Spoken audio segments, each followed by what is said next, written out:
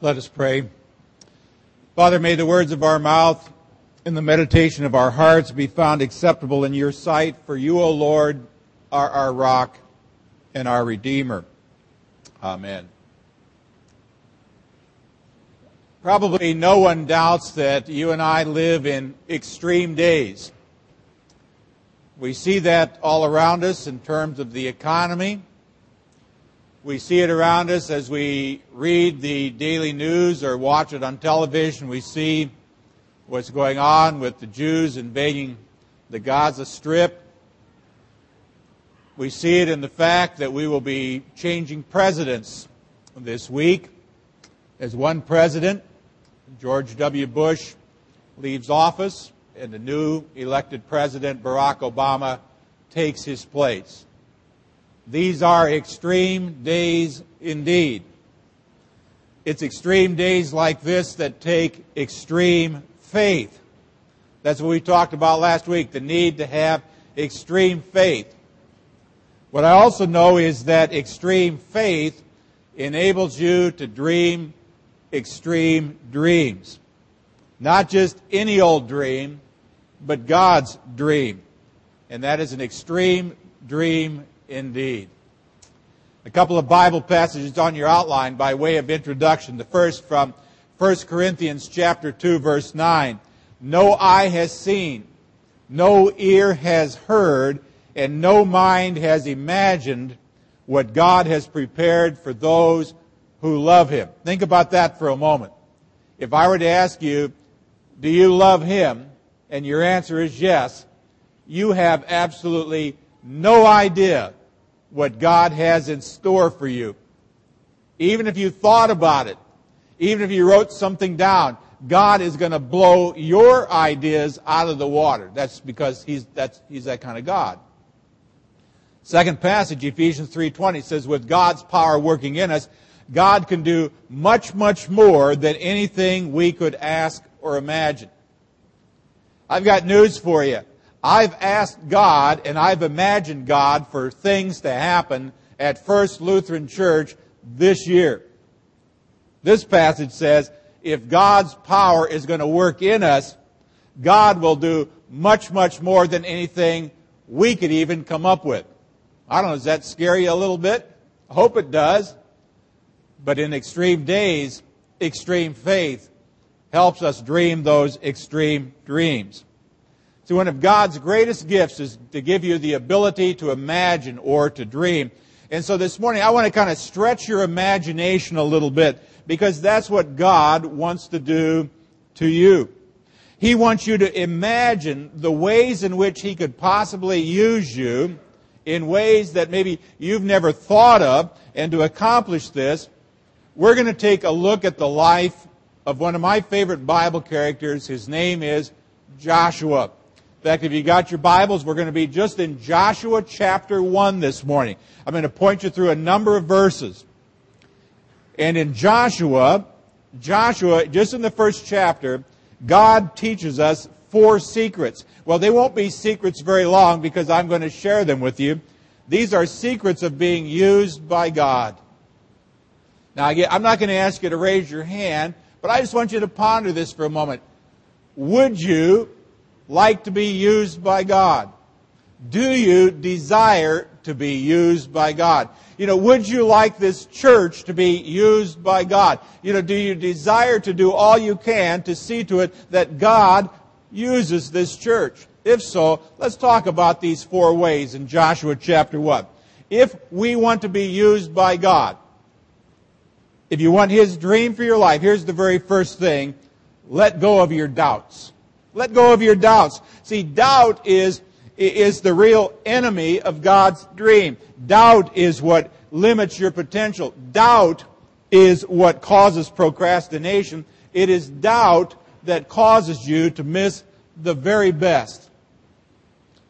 We're not in James, but in James chapter 1, the apostle there says, we don't want to be like the waves that are kind of pushed here and there by the wind. We don't want to think that we're never going to receive anything from God. So friends, before God can even use you in the way He desires, you've got to dump the doubt. Now, I want you to think about Joshua for a moment. Joshua certainly had a doubt problem. In fact, we might say he lacked self-confidence. Let me tell you at least two reasons why I think he lacked self-confidence. One was, he was the successor to Moses. How would you like to follow a man of whom the Bible says was the greatest man who ever lived? In one of my churches, I followed someone who had been the pastor there for 25 years. Wow, 25 years. Imagine the person who ultimately replaced him. It's probably why on my first Sunday, someone walked out the front door, refused to shake my hand, and said, "You're no Pastor Garricky." You think that might cause you to have a little bit of self-doubt? Well, I just said thank you, and we moved on. I think there's a second reason. I think it was the magnitude or the size of the assignment that God gave him. Picture yourself standing in Joshua's sandals, and God comes up to you and puts his arm around you and says, "Hey, Josh, I got a job for you, buddy.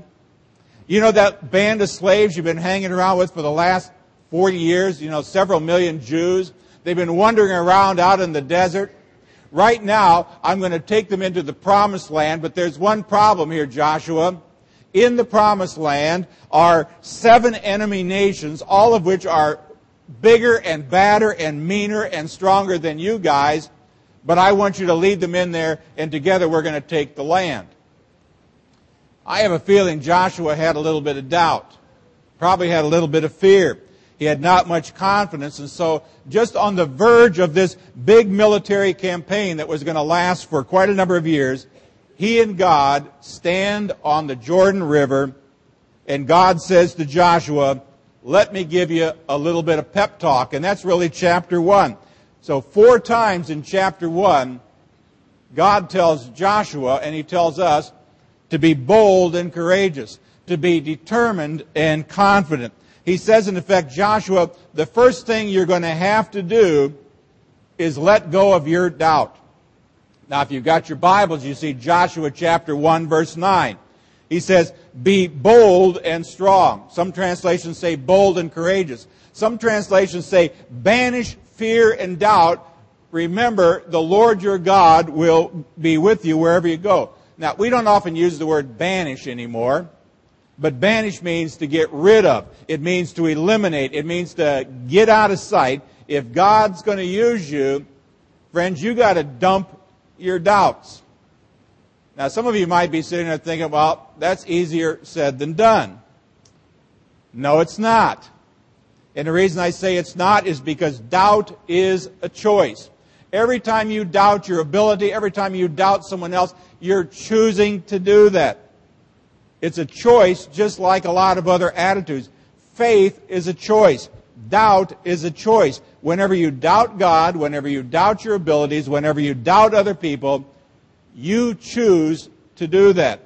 Now, I, for one, don't understand this logic. It's stinking thinking as far as I'd put it. But there are a lot of people, and there may be some of you here this morning, who believe your doubts, but you doubt your beliefs. Did you get that? Some of you believe your doubts and you doubt your beliefs. I want to suggest to you that you start doubting your doubts and believing your beliefs. That would make a whole lot more sense. I mean, when doubts come, and believe me, friends, they'll come. You're going to have somebody say, or you're going to hear the devil say, or you're going to say to yourself, "God couldn't possibly use me." Well, friends, admit it. When the doubt comes, say, "I have a doubt, but I doubt that doubt." In fact, what I choose to do is believe what God has told me to believe, and that is that He will help me, He will be with me, He will work in my life. I'm going to believe my beliefs. Now, you might be wondering, why do we have so many of these self-doubts? Again, I'm going to give you a couple of reasons. I think one reason we have so many self-doubts is that we are always comparing our abilities. We're always looking around at somebody else. Instead of looking up at God like we ought to look, we look around at other people. What do other people have? All the other people around us have more talent. They have more ability. They have more education. They have more experience. some of them are better looking, but I mean, they're all better looking maybe, and they've got a better background. We can take that list and go on and on and on. But friends, the moment you start comparing yourself to somebody else, you're going to start filling up the self-doubt tank. In fact, the Bible says you're absolutely foolish to compare yourself with someone else. See, when you look around and you say, I'm really nobody. I'm just an average person. I'm just an ordinary person. Remember something, friends. God uses ordinary people. In fact, more often than not, God uses ordinary people just like you and me to do extraordinary things. See, if God used only superstars, not much would get done. If God only used perfect people, nothing would get done. God uses ordinary people just like us who populate the pews here at First Lutheran Church. I mean, think about it. God uses weak people. God uses people with problems. God uses people with mixed motivations. God uses dysfunctional people. God even uses weird people. I mean, God doesn't want us comparing ourselves to anybody else.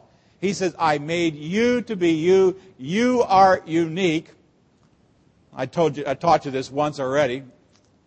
But if you don't think so, take your pen, take your thumb, put a little eye, a little nose, and a smiley face. I got a brand new pen. I got to fix it here. And look at that and remind yourself, I really am somebody special. I got a bunch of inmates down in prison again walking around, and they come up and they go, hey, Doc, I'm somebody special. God wants you to be you, so don't compare yourself to other people. I think the second thing that causes us to have self-doubt is that all too often we remember our failures. See, remember our failures is kind of like TiVoing our life and then kind of running that digital tape back over and over and over again. But friends, if you're always focused on your past, you're never going to get into the present, let alone be used by God in the future. In fact, I don't know if any of you really read your Bibles lately. I mean, most of the great leaders of the Bible. I mean, you saw this collection of leaders up front. And guess what? The Bible has nothing on these folks. Moses was a murderer before he ever became a great leader for God. Jacob, wonderful Jacob, stole his family's inheritance. David was an adulterer, stole Bathsheba from Uriah, and as I read one time, after he found out she was knocked up, he knocked him off. That's the kind of guy David, who's also called, what? A man after God's own heart. Abraham gave his wife away twice. I think on the back of his camel he had a bumper sticker that said, save my life, take my wife. Paul was a religious terrorist who thought he was doing God a favor by killing Christians. Peter was a hard-driving, hard-drinking, hard-cussing, salty sailor before God got a hold of him. All I'm saying is God uses people with checkered past, and to that we ought to all breathe a sigh of relief and say, thank you. See, God says, I don't really care where you've been.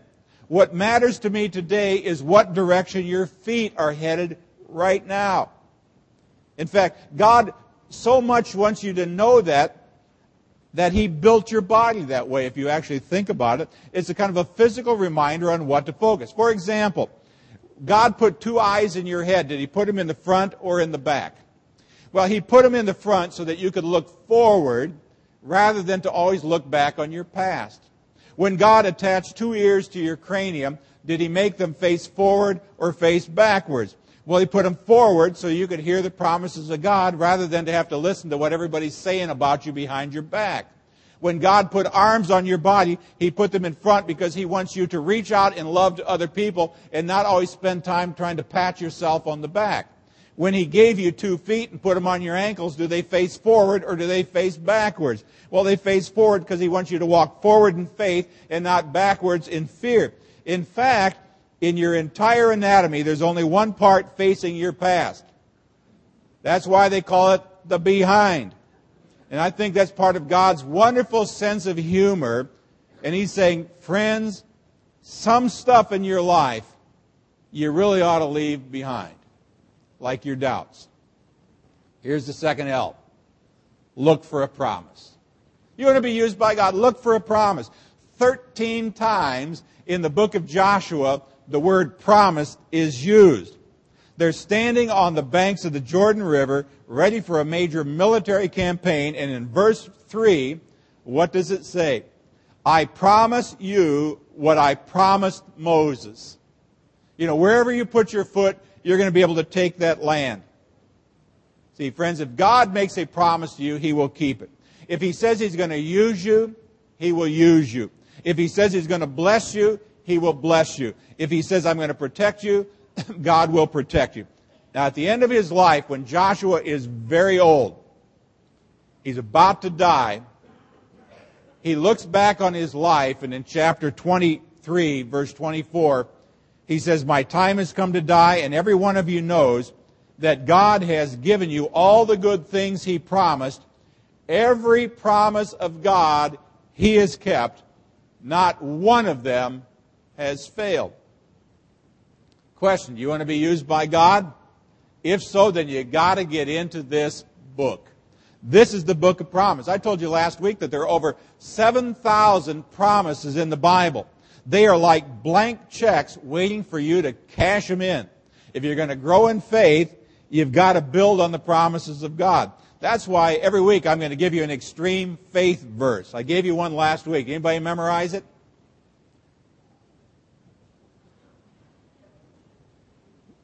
Can you stand up and say it? I saw your hand go up. Okay. Come on, folks. I'm not kidding. I'm giving these to you. There you go. Now,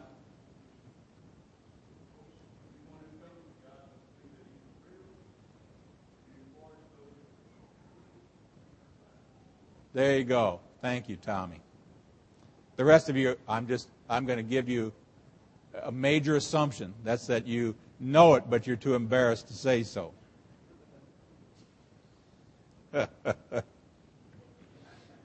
I'm giving you another one.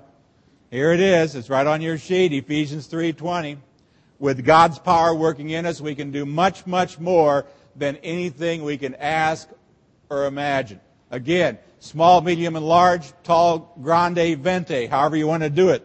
Maybe some of you just need to memorize 2 words, God's power. Maybe some of you just need to remember much, much more than we can ever ask or imagine. I hope you memorize it because you got to get some of these promises in your life so that when the doubt or the discouragement comes along, God can bring this stuff up to your memory. Now, what does God promise us? If you say, I want to be used for your purposes, well, I'll tell you right here in Joshua 1 are 3 things God promises. One is He promises strength. Joshua 1 verse 5, no one will be able to stand against you. See, where God guides, God provides. He gives you strength. Second of all, He gives you success. Joshua 1 verse 7 says, you will be successful. In fact, God so much wants you to be successful, He promises it twice in the first chapter. Now, of course, He's not promising to make you successful at what you want to do. He's not promising to make you successful at what you think will be fun. But God guarantees you that if you choose to do what He wired you up to be and wired you up to do, you will be successful. If you are not successful in life today, friends, I just tell you this, get with God's program. I mean, God promises to bless what He blesses. God also promises support. Verse 9, I will be with you wherever you go.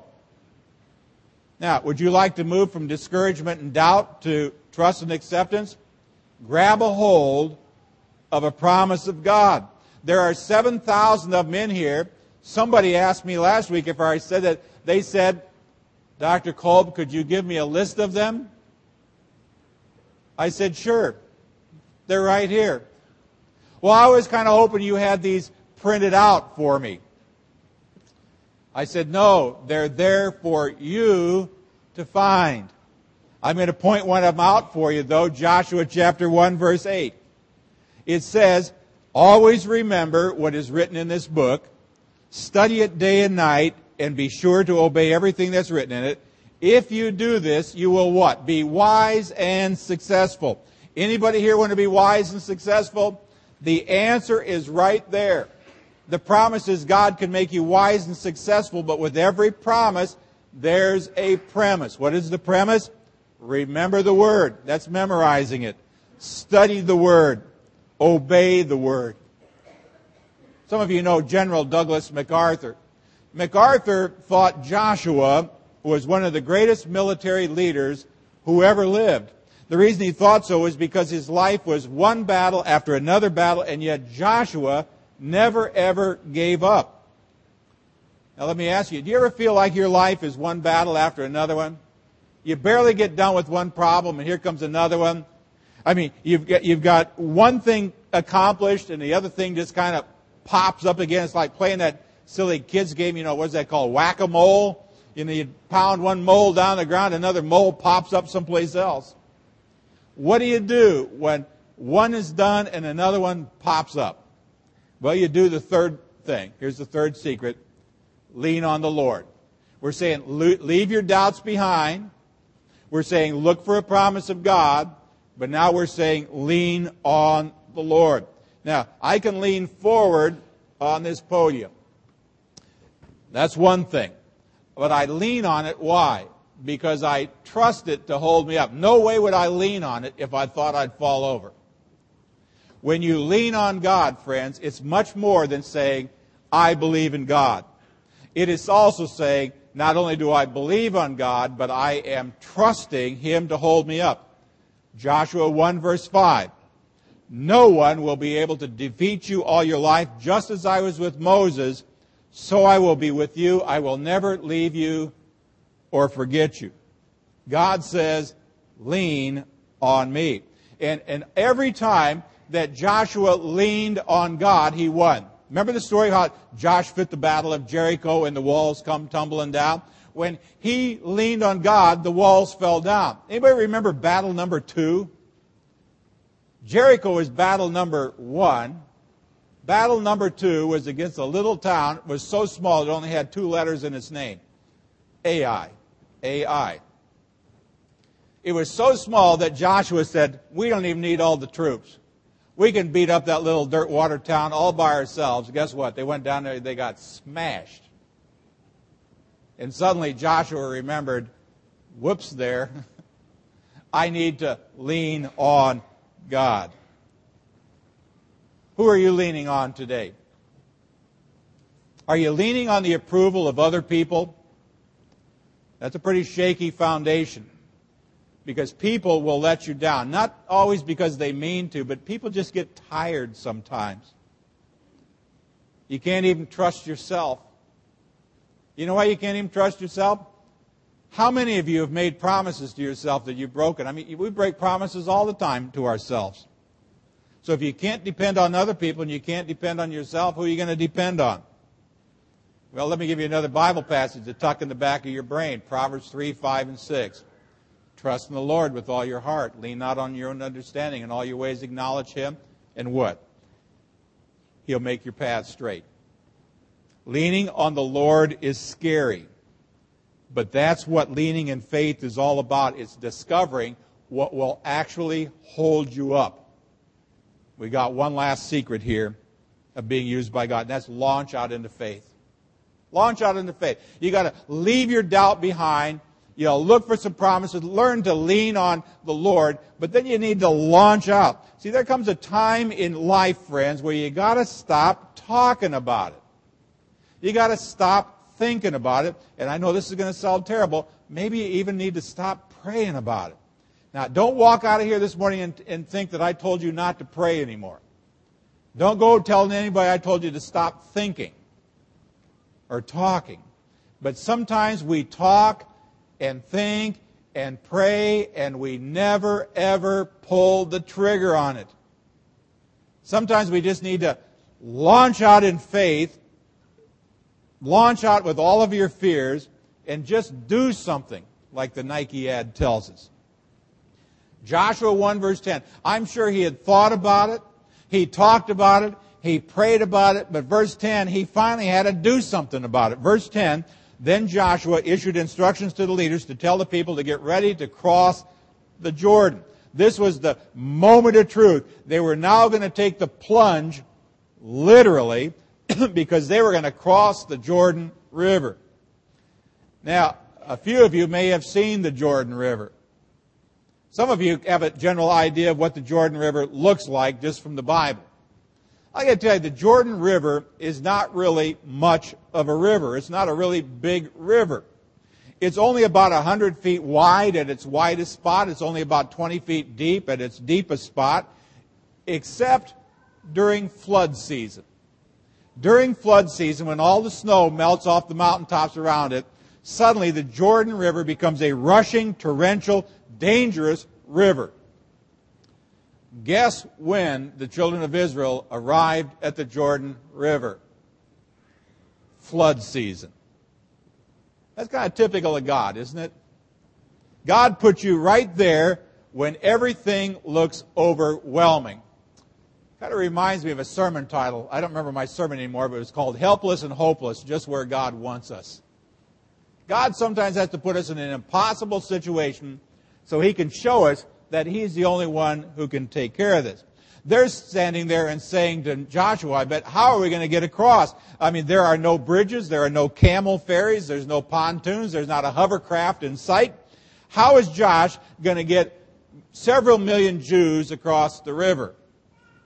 Well, this is when God says, do you remember 40 years ago when we walked up to the Red Sea and I had Aaron hold his rod out and I parted the waters of the Red Sea, and you all walked through it? You remember that?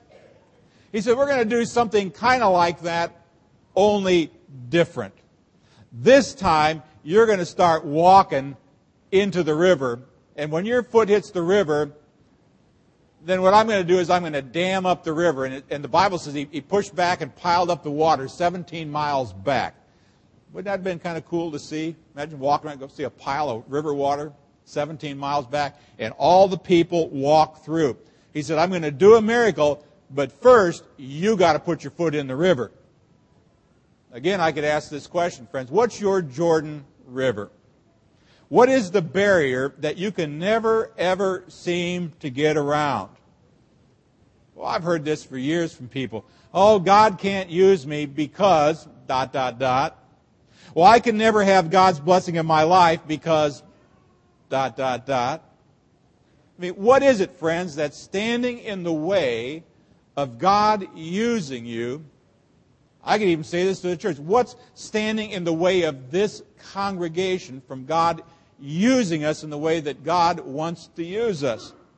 See, we need to realize that the first step is always the hardest step. The hard part is getting into the river, then watching God do a miracle. John Ortberg is a pastor, used to be up at Willow Creek near Chicago. He wrote a book called, In Order to Walk on the Water, You Got to First Get Out of the Boat. See, what do you do when you know something is God's will, but you're scared to death to do it? Answer, you just do it anyway. You do the thing that you fear the most. You fight the fear. See, courage is not the absence of fear. Courage is moving on in spite of fear. When God tells Joshua, be bold and courageous, He's not saying, look, buddy, get rid of your fear. Courage is doing it in spite of the fact that you're shaking in your sandals.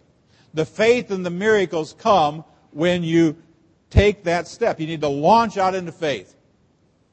Now, when I did this message, I was thinking to myself, this message would probably resonate real well with a bunch of younger people. But then I was thinking for a moment, I don't know why I thought about this, but the fact that First Lutheran is going to celebrate its 90th year this coming May, that means chances are we got a bunch of people sitting out here who say, well, Pastor, good for you. I'm glad young'uns like you and younger can do this, but me, I'm too old for this. I've served my time. I'm retired. Well, friends, I got news for you. Retire is what you do when you go to bed at night. Re-enlist is what you do every morning. There's no retirement in God's army. You got that? No retirement. Besides, how old was Joshua when he was asked to take on this job? 80. 80. That means I got a good 16 years in me before God gives me a real big challenge, huh? Maybe. We did a launch out in faith and said, God, I have no idea how many days you've got left in my tank. But whatever you put me on this earth to do, here I am. I want to be used by you. Don't be waiting around for a good time. Even Ecclesiastes 11 verse 4 said, if you're waiting for perfect conditions, you'll never get anything done. Ephesians again, God can do anything. Does more than you can ask for or imagine. Now you cannot imagine what God could do with your life if you would be totally and completely in His hand. And there is no greater thrill in this world than being used by God. There's no greater thrill than knowing that you are in the zone that God placed you in. So I'd ask you, friends, if God is not using you, what in the world are you doing with your life? The answer is you're wasting it. God's not using it. You're wasting your life. And sadly, man, there are way too many people in this world who never ever feel the thrill of being used by God, even though that's why God made them. Why is that? I'll tell you why it is. Because they won't let go of their doubts. They want to sit around and have their own personal little pity party. They won't let go of their doubts. They won't look for a promise. They won't lean on the Lord. And they're too scared to launch out in faith. Friends, I just beg you, don't make that kind of mistake. Don't. I mean, one day when you stand in front of Jesus and you have to give an account, all those doubts are going to seem pretty petty and pretty pathetic. You need to launch out in faith. In these extreme days when extreme faith is so absolutely necessary, we need extreme dreams. In fact, I took the word dream, D-R-E-A-M, and I want to end by just encouraging you and challenging you one more time. Just thinking about these letters. The letter D. Friends, I want to encourage you and challenge you to dare to dream. Dare to dream. That's the way God wired you up. The letter R, remove the doubt. Start doubting your doubts and believing your beliefs. The letter E, envision the possibilities. I remember standing on the back, it was a little deck on the back of the original building at Lord of Life up in La Fox with somebody. And we were looking out the back and understand the church was sitting on 16 acres of ground.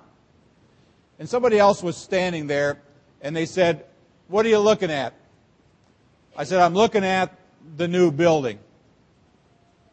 And they said, what? You know, all they saw was grass and trees. But I was envisioning the future, seeing the future. That's what God says. In the last days, old men and young men are going to dream dreams, envision the possibilities.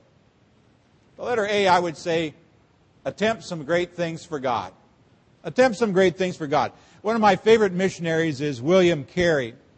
William Carey says, expect great things from God, attempt great things for God. See, that's what extreme faith can do with God's extreme faith, extreme dream for your life. And the letter M, I would just say, it's time to move forward. Let go of the doubt. Look for God's promise. Lean on Him. Launch out in faith. God's work, that's His extreme dream, done His way with extreme faith, always has His supply. That's extreme blessing. Let's pray. Father, I admit that I often doubt my abilities. I'm sure that there are other people here this morning too that often doubt their abilities. There are times, Father, when we have doubts about you. And there are times when we doubt your desire to use us or even doubt your desire to use this church. Father, I pray that you would forgive me, that you would forgive all of us for all the excuses we have ever used to cover up our lack of faith. Excuses like I was too busy, or others are better qualified, or my hurts or my past prevent me from serving you. Forgive me for those times, Lord. Forgive me for comparing myself to others. Today, Father, we want to let go of doubt. And we want to launch out in faith. We want you to use our life, and we want you to bless our life. Father, help us stay in your word, the Bible, to read it, to study it, to memorize it, to obey it, so that we can know and claim your promises. Father, we want to trust you to use us. And so please take the little seed of faith that is in our heart and make it grow. We pray this in the strong and powerful name of Jesus, who's also taught us to pray. Our Father, who art in heaven, hallowed be thy name. Thy kingdom come, thy will be done, on earth as it is in heaven. Give us this day our daily bread, and forgive us our trespasses, as we forgive those who trespass against us. And lead us not into temptation, but deliver us from evil. For thine is the kingdom, and the power, and the glory, forever and ever. Amen. Our closing blessing is found on page 4, along with our closing song. I would ask that you please stand for our blessing and our closing song.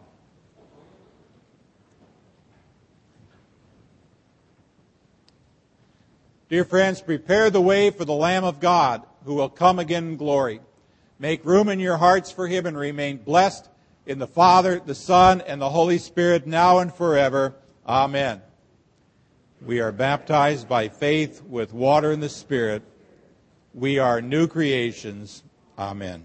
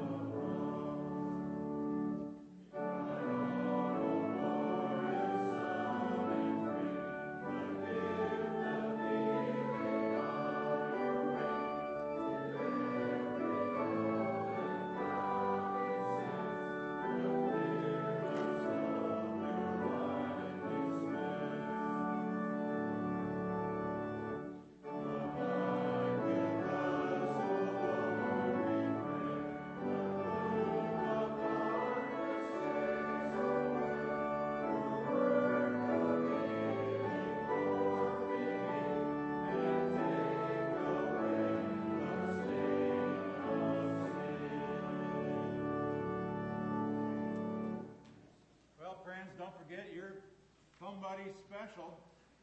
That means you need to let go of the doubts and look for a few promises, lean on him, and launch out in faith. God bless you. See you all real soon.